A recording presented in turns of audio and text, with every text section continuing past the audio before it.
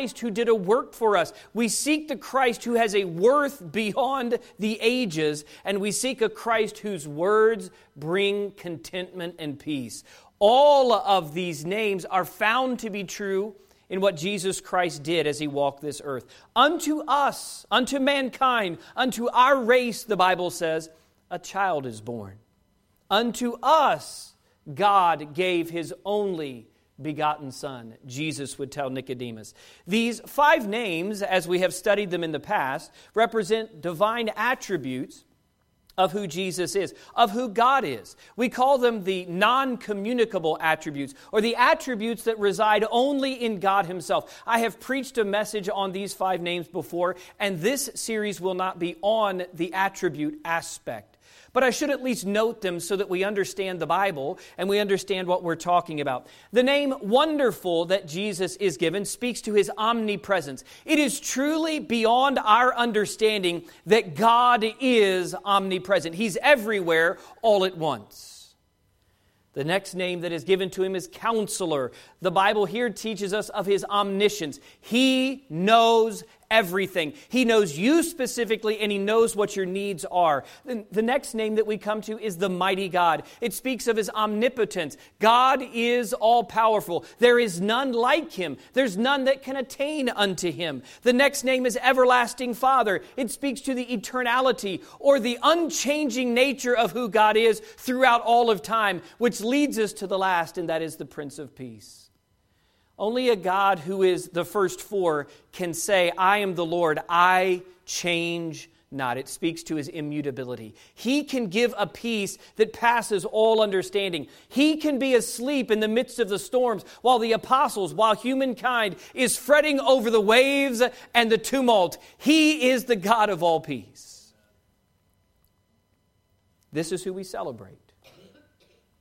This is who we put our attention on. Now, of course, we know because we come to church, and Sunday after Sunday, morning after evening, and on the midweek, we try to open the Word of God and teach and tell the truth of the Word of God over and over again. We who gather here celebrate the Lord Jesus every day of our lives and every day that we come together. But the world right now is paying attention to this one, Jesus. We celebrate the Christ child because He is all of these names, yet He became flesh. The Creator became His creation. The phrase, His name shall be called, that Isaiah uses here, means that His character and His conduct will actually prove these names to be true. What Isaiah writes 750 or so years before Jesus Christ would come to this earth, what he writes is what the character and the conduct of this Christ child would be. He would be wonderful. He would be a counselor. He would be a mighty God. He would be an everlasting Father. And He would be the Prince of Peace to those in His life and to those who will believe on His very life. Oh, the wisdom and the work of God that He could do such a thing. So we begin this morning with the wonderful. The Hebrew word wonderful carries the idea of something that is both miraculous and marvelous. It is something that is beyond our full human comprehension or understanding. He shall be miraculous. He shall be marvelous. You could easily read this word to say. We literally stand in awe of who and what Jesus is according to this word. So let's consider the miraculous and marvelous Jesus this morning. First in our outlines, there is the miracle of His incarnation. Now some of you think this is something you put in your drink or in your coffee. Carnation. It is not what we're talking about. We're talking about the incarnation of God. You know, during the Christmas season, the whole world puts their attention on Jesus. And as believers in Jesus Christ, we ought to know a little bit more than the person who rides the bus with us, or the person who shows up in the office, or works in the factory with us. We ought to know something more than our neighbor who never darkens the door of church. Do we know what the incarnation of Jesus Christ means? Because if you do, you know it's wonderful. You know that it is part in keeping with His name. By incarnation, we simply mean that God took on human flesh. This reality is what makes Him wonderful. John chapter 1 and verse 14 is the definitive scripture that tells us that Christ came incarnate in the flesh. The Bible says, and the Word was made flesh and dwelt among us. John then gives a little parenthesis or an additional thought to enhance the main thought. He says, and we beheld His glory. The glory is of the only begotten of the Father. He says that one who came to dwell among us, who was made flesh, was full of what? Grace and truth. One of our many hymns that we sang this morning was the one that I requested. I wonder as I wander out under the sky, how Jesus, the Savior, did come for, or with the intent and purpose to die. For poor, ornery people, like you and like I wonder as I wander out under the sky.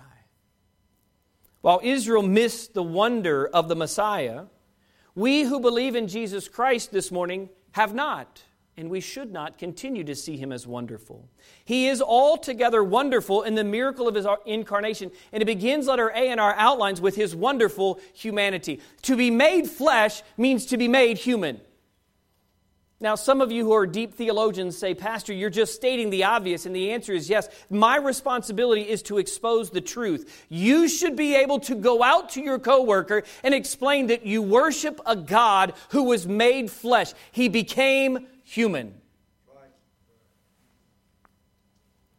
Well, there's a lot of old deities and gods who were part human or had a piece of humanity, or they were a hybrid of humanity, but only Jesus Christ was fully God and fully man. In the great theological circles, we call that His hypostatic union, meaning He was 100% God and He was 100% man. The Bible teaches us of His humanity, and it is that humanity which makes Him wonderful for us.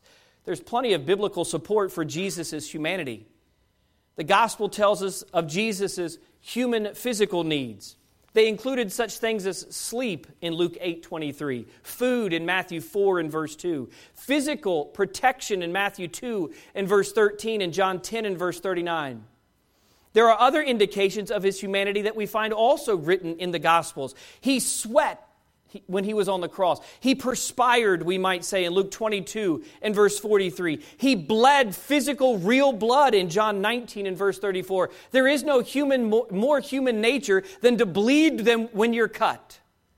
He proved His humanity, not just in the physical needs, in the physical realm, but also in the emotional setting. In John 15:11, we find that Jesus had joy. He had sorrow in Matthew 26 and verse 37. He had anger in Mark chapter 11 and Mark chapter 3, and verse 5. And He wept in deep sorrow in John chapter 11 at the grave of Lazarus. Jesus Himself would refer to His nature in John 8 and verse 40 as that of a man. And after His resurrection, both the apostles and the disciples who were gathered and met Him, every person that saw Him knew that He was fully man. To believe that Christ died to redeem you and that His resurrection is what regenerates you or gives you new life is no harder to believe than to believe that Mary's egg was fertilized by the Spirit of God. Now, I'll be careful as I explain the fullness of His humanity this morning for little ears, but simply to say there is always a process to how babies are made. An egg is fertilized, and it brings forth at that moment of conception new life.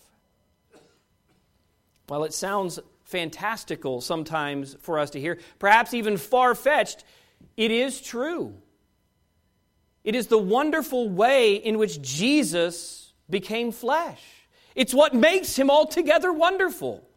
The Creator entering His creation by not violating any of the laws that He established for biogenesis. In other words, God didn't violate the own laws that He established for where life comes from. You could go from Genesis chapter 1 and verses 1 and 2 and see that the Spirit of God moved upon the waters of the deep until the New Testament and find that the life-giving source of God is when His Spirit moves. The Bible tells us as much. But we might ask the question like Mary did, how can this be? How can this happen? I mean, Pastor, I don't want to be at work tomorrow. I don't want to talk to my friends at school. I don't want to have to say to them, yeah, I don't really know how it came to be, but I was told that an egg was fertilized. Just take your Bible and look in chapter 1 of Luke. In Luke chapter 1 and verse 26, we begin reading there. The Bible says, "And the 6th month the angel Gabriel was sent from God into the city of Galilee, named Nazareth, to a virgin espoused to a man whose name was Joseph, of the house of David, and the virgin's name was Mary. And the angel came in unto her and said, Hail, thou that art highly favored, the Lord is with thee. Blessed art thou among women. And when she saw him, she was troubled at his saying, and cast in her mind what manner of salutation this should be." You and I would have been in the same spot. What is he talking about? That's the old King James way of saying, what? She was surprised. How am I highly favored? And the angel said unto her, Fear not, Mary, for thou hast found favor with God. That is the full definition of grace, by the way, finding favor with God. And behold, thou shalt conceive in thy womb, and bring forth a son, and shalt call his name Jesus, or the Savior of our people. He shall be great, and shall be called the Son of the Highest. And the Lord God shall give unto him the throne of his father David. And he shall reign over the house of Jacob forever. And of his kingdom there shall be no end. By the way, this is a direct connection to our passage in Isaiah chapter 9. Then said Mary unto the angel, what all of us would have said unto the angel, How shall this be? Seeing I know not a man. We all know where babies come from. You parents can go home and tell your kids about the birds and the bees. You're welcome. But we can't miss that fact during the Christmas season that Jesus Christ was fully a man. The angel answered and said unto her in the next verse, The Holy Ghost shall come upon thee, and the power of the highest shall overshadow thee. Therefore also that holy thing, or that seed within you, which shall be born of thee, shall be called what? The Son of God. And behold, thy cousin Elizabeth, she also hath conceived a son in her old age. And this is the 6th month with her, who is called barren. Notice what God then says about Elizabeth's womb and about Mary's conception. For with God nothing shall be impossible. And Mary said, Behold, the handmaid of the Lord, be it unto me according to thy word. And the angel departed from her. With her question in verse number 34 answered, she operates then in faith. Mary places her faith in God's word the same way we place our faith in God's word. This morning, the same way that you have had revealed to you that Jesus Christ is your Savior from your sins, that Jesus Christ came from heaven to this earth. The same word of God that reveals that to us is the same word of God through the messenger of God that was given to Mary. Her faith was no different than our faith. It was taking God at His word and believing. That faith, by the way, led Mary to rejoice in the salvation that would come through Jesus Christ. And it ought to lead each of us who has put our faith and trust in Jesus Christ to rejoice as well. Here's what Mary sang, beginning in verse number 46 of that very same chapter. She says, My soul doth magnify the Lord, and my spirit hath rejoiced in God my Savior. For He hath regarded the low estate of His handmaiden. For behold, from henceforth all generations shall call me blessed. For He that is mighty hath done to me great things, and holy is His name. And His mercy is on them that fear Him from generation to generation. He hath showed strength with His arm. He hath scattered the proud in the imagination of their hearts. He hath put down the mighty from their seats, and exalted them of low degree. He hath filled the hungry with good things, and the rich He hath sent empty away. He hath holpen or helped His servant Israel, in remembrance of His mercy, as He spake to our fathers, to Abraham, and to his seed forever. Her faith was settled in that this was the promised Christ child. That He was the wonderful one spoken of in Isaiah chapter 9 and in verse 6. And it all hinged upon His incarnation, His becoming flesh, He becoming a man. Jesus, our wonderful Savior, had to become a man. The humanity of Christ ought to drive each human being to rejoice in the salvation that God has both designed and provided for us. Just as Mary sang, we this morning should be singing, He hath regarded our low estate. To say that the Creator became a creature is something too wonderful for our mind to even comprehend. We cannot make sense of it because we are finite beings. But to have the infinite choosing to be wrapped in flesh so that He could die for our sins. It takes us to the letter B, which is His incarnation is wonderful in its humility. When we think of the humility of Christ, we always think of the passage in Philippians chapter 2. And in verse number 5, where it says, let this mind be in you, which was also in Christ Jesus, who, being in the form of God, thought it not robbery to be equal with God, but made Himself of no reputation, and took upon Him the form of a servant, and was made in the likeness of men. And being found in fashion as a man, or in the lifestyle and mannerisms of a man, because He was a man, He humbled Himself and became obedient unto death, even the death of the cross. Why did He have to become incarnate? Why did He have to take on human form? He had to humble Himself so that He might die for us. That's why the next verse makes even more sense. He goes on to say, wherefore? Or, because of what I just said, Paul notes, wherefore God also hath highly exalted Him and given Him a name which is above every name, that at the name of Jesus every knee should bow, of things in heaven and things in earth and things under the earth, and that every tongue should confess that Jesus Christ is Lord. Why? To the glory of God the Father. There is no greater understanding of His humility than in His birth. Here's an artist rendering of what they call a caravansary. Anybody stayed at a caravansary? Neither have I. I've seen pictures of them. This is an artist rendering of what the inn would look like in Luke chapter 2. When we talk about the humility of Christ coming to this earth, this is what you must look at. The upper rooms would be where the people would stay. Some of the caravansaries would be 4 square. They'd have 4 walls. And the interior would be where the cooking and the cleaning and the people would live. And perhaps there would be facilities. But on the outside, where the little curved stalls are, that's where all of the animals would stay. That's where they would come and they would be placed. And so when they go to the innkeeper, and the innkeeper says there's no room in the inn, and they are told to go stay in the cattle stall, this is what we're talking about. It brings new life to Luke chapter 2 and verse 7,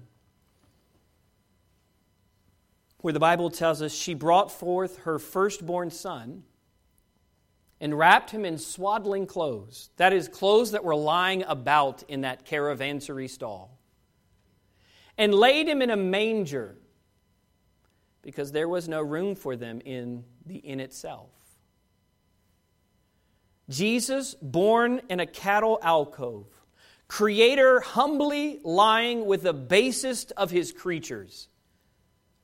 The shepherds indeed related to this Savior, did they not? So can you and I. If Jesus Christ had come as a monarch's child, in the eyes of man, what true condescension would that be? Yes, the infinite divinity would still be wrapped or robed in finite humanity. But to the beholder, if He had come as a monarch's son, there would be no condescension at all, or no clear distinction of it. They would think He came to rule in power. But to lie helplessly in a cattle stall in the backwaters of Bethlehem, this was humility. It's not just that the Creator became one of His creatures. It's that He came into the world at the most exposed position with nothing. It's what makes the appeal of Jesus Christ so powerful. He didn't come to dominate your life, He came to deliver life to you. Listen to the writer of Hebrews in chapters 1 and 2 of that great book. He first in chapter 1 explains the lofty stature of Christ and then compares it to the lowly estate that He held as a man. Here's what it sounds like in chapter 1 of Hebrews. The Bible says, God, who at sundry times and in diverse manners or in different ways spake in time past unto the fathers by the prophets, hath in these last days spoken unto us by His Son, whom He hath appointed heir of all things, by whom, or by Jesus, also He made the worlds, who, Jesus, being the brightness of His glory and the express image of His person. I often say when I teach this Bible verse, that phrase, express image. If you pull out your phone and you click on an icon, the picture shows you the program that's inside the phone. Jesus was the icon to show us all that God was really like. He was the icon. He was the express image. And upholding all things by the word of His power, when Jesus had by Himself purged our sins, sat down on the right hand of the Majesty on high, being made so much better than the angels, as He hath by inheritance obtained a more excellent name than they. For unto which of the angels said God the Father at any time, Thou art my Son, this day have I begotten thee. And again, I will be to him a father, and he shall be to me a son. And again, whom He bringeth in the first begotten into the world, He saith, and let all the angels of God worship Him. In other words, to whom else did God the Father say any of these things? No one. What the writer of Hebrews is doing, and what we must understand, is the stature and position of who Christ was before His incarnation was glorious. For He was the third person, or a second person, I should say, of the Godhead. And of the angels He saith, Who maketh His angels spirits, and His ministers a flame of fire? But unto the Son He saith, Thy throne, what?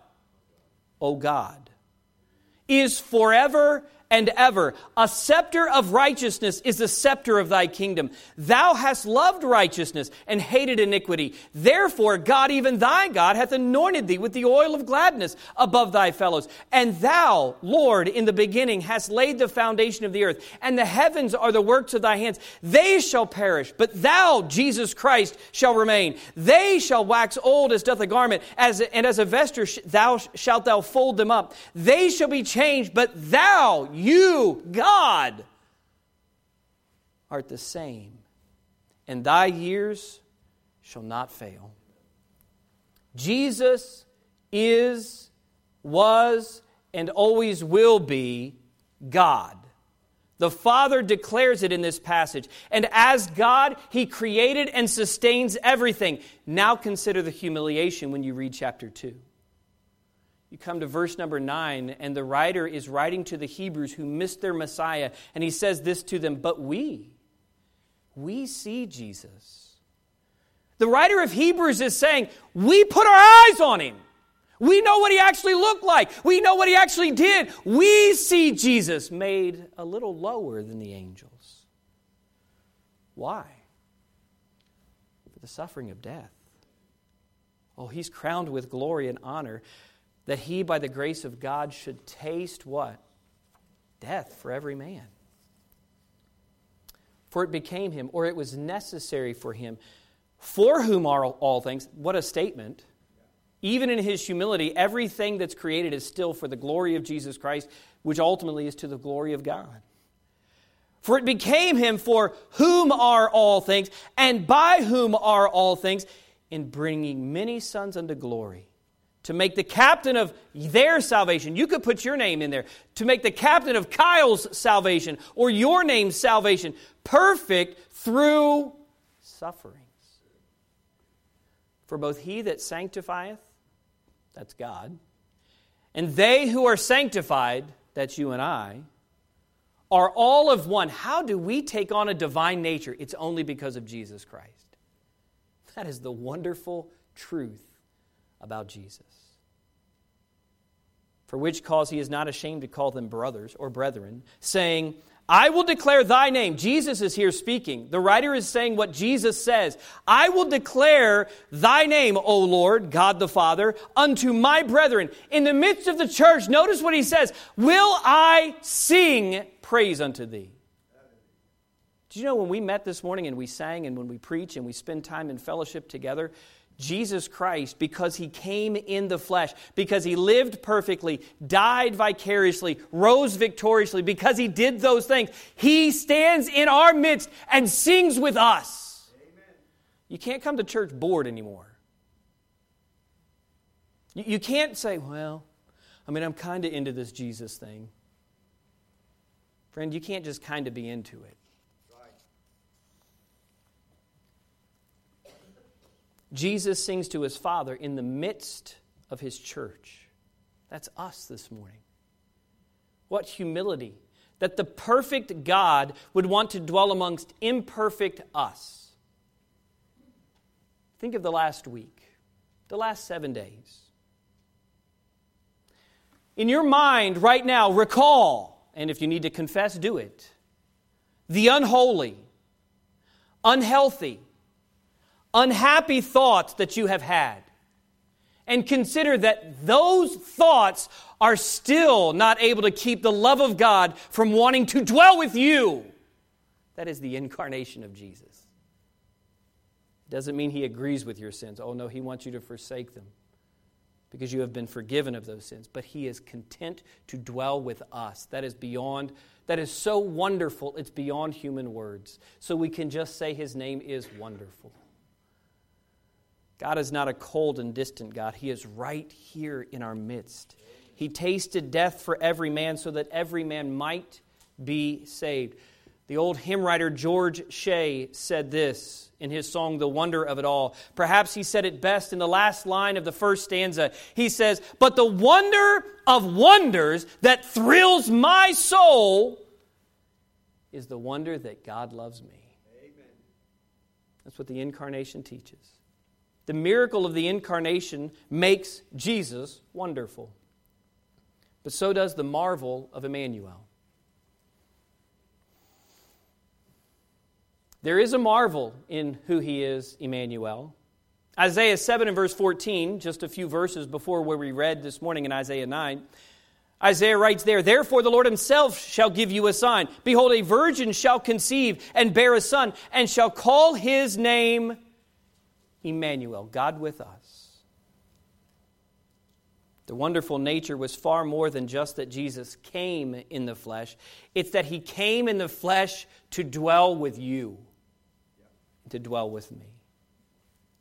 His desire in creating mankind was communion in the garden. Yet Adam and Eve sinned and departed from that union and fellowship with Him. His desire and plan before the foundations of the world, according to Ephesians 1, was so that He could still redeem us. That plan of salvation required God to become flesh and to die for us vicariously, to be the second Adam, as Romans 5 would teach. God desires a relationship with us. That is truly a marvelous thought. The God of the vast universe, and I love every time I see a new picture from the James Webb Telescope. They keep finding more problems in the theory of evolution and the Big Bang cosmology. They keep looking deeper into the heavens, and the heavens keep declaring right back to them that this is a young earth and a God who created it. It is wonderful when science confounds the know-it-alls. He's the God of that vastness. But He's also the God of the infinitely small. To the tiniest of particles. That God of the vast and the small wants to know you individually. Jesus literally, when He was on this earth, says that God knows the very numbers of the hairs of your head. And some of us keep losing more to make sure He recounts them. But that's a God that knows you intimately. That's Emmanuel. The God of all things wants to be with you, and He wants to be with me. The marvel in Emmanuel begins then, letter A, with His wonderful holiness. If God wants to be with us, He wants to be with us not in our nature, but so that He can reveal His nature to us. God with us does not mean that He takes on our sinfulness and He participates in all of our wickedness. That is the problem with the modern Christian movement. They tell everybody they can continue in their sins and God is happy with them. The Bible tells us in Romans 6 and verse 1, God forbid. The word holy has two primary definitions. The first definition of holy or holiness refers to absolute moral purity and an uncompromised, unsurpassed standard of righteousness. God, who is incapable of error, untainted by sin, unrestrained by the laws of nature, and pure in all His ways, is the only one that is holy. He tells the Israelites so in the book of Leviticus. He tells Peter to write, "Be ye holy, for I am holy, saith the Lord." That is who He is. Can you be God? Not without Jesus Christ. And in Jesus Christ, you can be like God. You can take on His character and His nature into your own life. That's what Emmanuel means. That's the wonderful nature of His name. The second definition for holiness refers to a state of being set apart from the common for a specific use by Almighty God. Jesus was holy both in the sinless nature, but also in the purposeful nature in which He came. Jesus came to bring liberty. He came to bring light. He came to bring life and love to all who would believe in Him. He, Jesus, demonstrates the holy and glorious nature of God's perfection lived out in human flesh. That's what He came to be with us. The writer of Hebrews in Hebrews 7 and verse 26 makes a wonderful statement of who Jesus was and is and what we ought to be in Him. He says that Jesus was holy, harmless, and undefiled. That's a good definition of what it means that God is with us. If you are living holy and harmless and undefiled.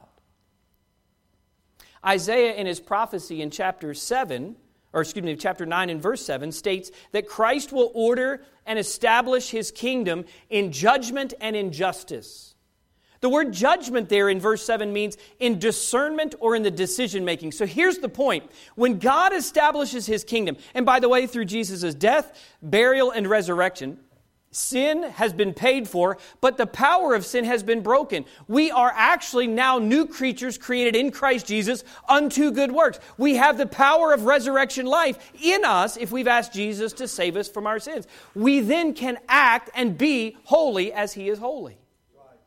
And so as we come to this, we find that in the kingdom of God, there is judgment. Let me ask you, what kind of judgments have you made this week? What has your decision-making process been? Well, you asked me to think about this last week and the unholy, unhealthy, and unhappy thoughts, and I'm still kind of stuck on that. I'm not sure what you've said since then. Good, then pick back up and listen again. God doesn't want you to live in defeat in your Christian life. He wants you to live in victory. Amen. The way you live in victory is commit to living holy. Emmanuel, God with us. If God is with us, then we can be like Him. You can do that. It's possible to be a happy Christian. The old song says, "Oh, it is wonderful to be a Christian." Well, is it? The name of Jesus first is wonderful before it's anything else in God's revelation. The second word that He says in chapter 9 and verse 7 is that the kingdom will be ordered and established not just in judgment, but also in justice. This means on an objective standard. It is not subjective to what you feel like is a good week. It's objectively what God says are good decisions and right choices and actions that are pleasing to Him. The child given will be one who provides us with the ability to discern and do what God has designed mankind to do, and that is please Him, according to Revelation 4 and verse 11. In other words, we are holy as He is holy. John chapter 1 and verse 4 gives us this picture. If Genesis 1 is the revelation of how we all began in the world and creation, John 1 is a revelation of how the new life in Christ begins. Both of them are books of beginning, if you will. John chapter 1 and verse 4 says this, "In Him was life." That word life there literally has the concept in the original Greek of existence. In Christ was existence. And the existence, or that existence, was the light or the glory. The word is a wonderful word here, light. It's where we get photosynthesis. It's the word photos in the old language. How many have had their Christmas pictures taken this year? 2 of you, great. Jessica and I did. You'll be getting our cards here soon, right? None of you? No Christmas pictures at all? All right, well, Thriving business, that is, okay? You get Christmas photos from someone, and it is a picture, however glorious or inglorious it is at that time, it is a picture of your glory in that moment. I can tell you, by the way, the older our kids get, the better our family pictures become, because we're not doing like this right before the picture's taken. Ah! Right? Stand still, be quiet, stand up straight, don't talk, smile, don't do that. All right? We've gotten better at that now. It's the word photos. And so what he's saying is, and the existence of you was a photos, a reflection of the glory of men. We shine forth that existence. That's what God designed in us. And the only way that comes back into us is having a relationship with Him. The world marveled at the difference in the character and conduct of Jesus. Whether it was Joseph and Mary when he was a child, or the rabbis that he taught while he was still young. Whether it was in his adult ministry, the religious crowd that would marvel at his wisdom, the wretched crowd who would marvel at his compassion, and the rest of the crowd who would note what he did in his miraculous power and in his presence. Whomever it was and whatever it was, they noted he was holy. My favorite story of all of the Gospels is John 8. Because you find all three sets of crowds around Jesus. The religious crowd hauls out a wretched crowd so that the rest of the crowd can see what's going on. Religion will never save you. All religion will ever do is haul you out and expose you just for how bad you are. A relationship with God will always save you. The religious crowd brings the harlot out and catches her in the very act, the Bible says. And they say, Jesus, she's worthy to be stoned. And Jesus essentially says, he who is without sin, let him cast the first stone. And then goes to writing something in the sand. A wonderful message. Another time I'll preach it. But he's writing in the sand. Of course, he looks up and he looks at the woman. Certainly a wretched lifestyle. And he says, hey, where are the people that condemned you? And thankfully, she said, not standing here with rocks, right? They all left. And what does Jesus say to her? Yeah, he says, hey, look, where are those that condemned you? They're gone. Neither do I condemn you, period. Is that right?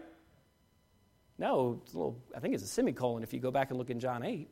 Neither do I condemn thee. Go and sin no more. You've met me. Because you've met me, you should be different. Do you start to understand what Emmanuel means? It means holiness. If we struggle with making right choices, perhaps we ought to look inside and wonder if we've ever met Jesus at all. We find letter B, it's not just His wonderful holiness, it is His wonderful hope. That God would be with us gives everyone hope. It brings joy to the season, right? Isn't that one of the catchphrases that we always hear? Jesus is the reason for the season. He is. Can I tell you a secret? That Jesus is the reason for every season. He's for winter and for spring and for summer and for fall, Christmas and Thanksgiving and 4th of July. Jesus is everything we're supposed to be about.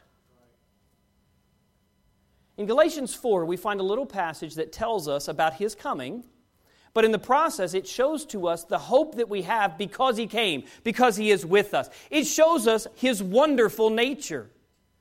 In verse number 4, it says, but when the fullness of time was come, God sent forth His Son, made of a woman, made under the law. For what purpose? To redeem them that were under the law. That word redeem just means to buy back or to rescue us.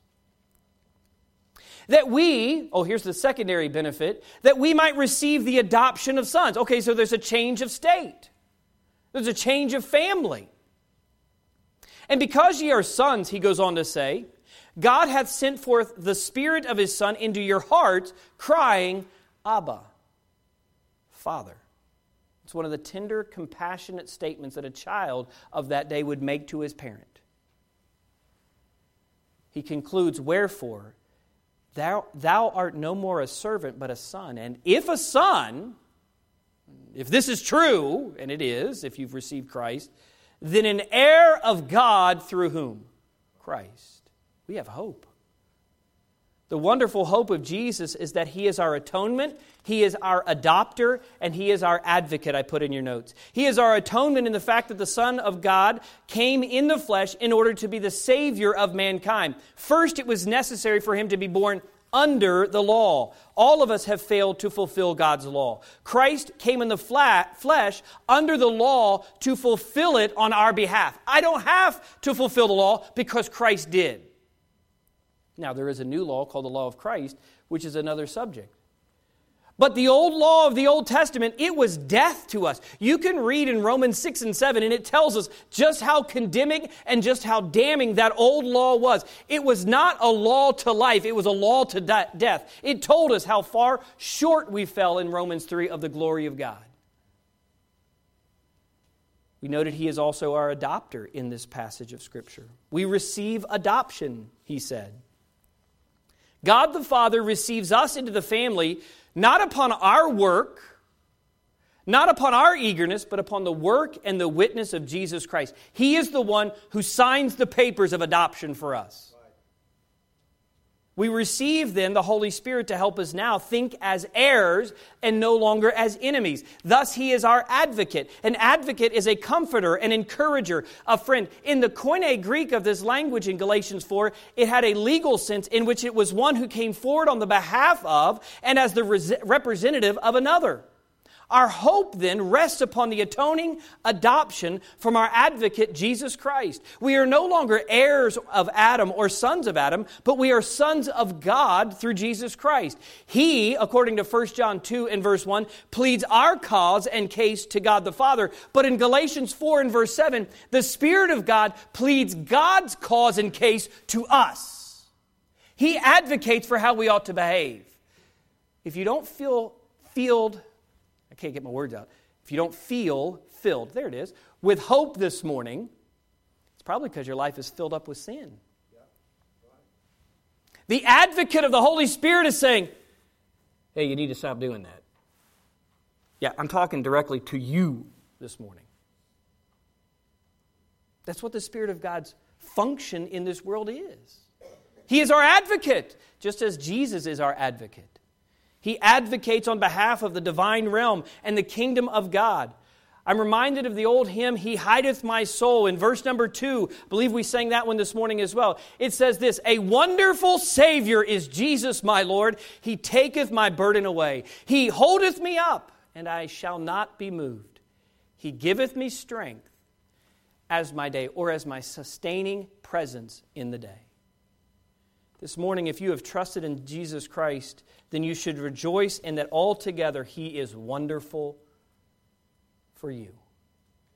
If you've not received Jesus Christ this morning, may I submit to you, He is a wonderful Savior, and one that I would desperately have you meet. The wonderful truth is that the omnipresent One humbled Himself by taking on humanity so that He might provide holiness and hope to any who would receive Him. God became man for the purpose of restoring our relationship with Him. That's what Christmas represents. Oh, how wonderful is our Savior. Perhaps we can only say in conclusion what the psalmist said about this wonderful truth in Psalm 118 and verse 23. This is the Lord's doing. It is marvelous. That word marvelous is the same word wonderful in our eyes. How wonderful. How good is our God. Father, help us this morning as